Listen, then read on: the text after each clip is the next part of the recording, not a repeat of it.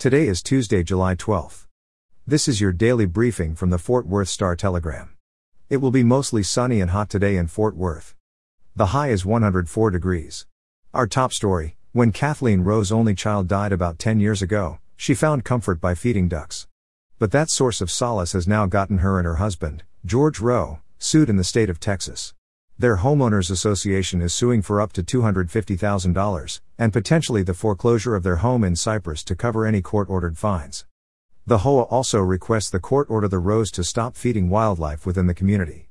In a lawsuit filed in Harris County on June 9, the Lakeland Village Community Association argues the Roes violate HOA rules by, quote, continually and habitually feeding wildlife in the community and within the common area. End quote. In business news, inflation fears heat up in Texas as thoughts of back-to-school shopping creep back to parents' minds. But relief is coming in the form of a tax-free holiday the first week of August. The tax exemption can be used for items such as pencils, notebooks and backpacks for as long as the item is under $100.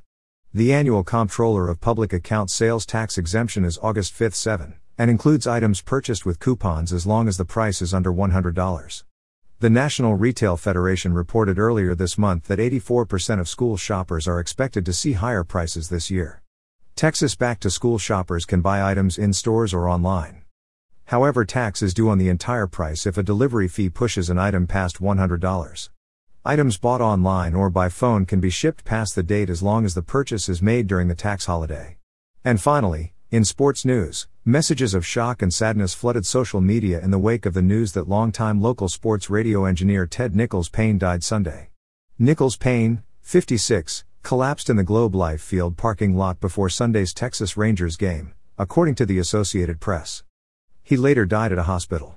He had worked Dallas Cowboys and Texas Rangers broadcasts for more than 30 years, first at KRLD-AM and then 105.3 The Fan. Quote, Ted Nichols-Payne has been a fixture in the Texas Rangers home radio booth for most of the last 30 years, the Rangers said in a release. Ted's dedication and attention to detail made him an expert engineer who provided an outstanding technical quality to our broadcasts. All of us with the Rangers organization send our deepest sympathies to Ted's family. He will certainly be missed. End quote.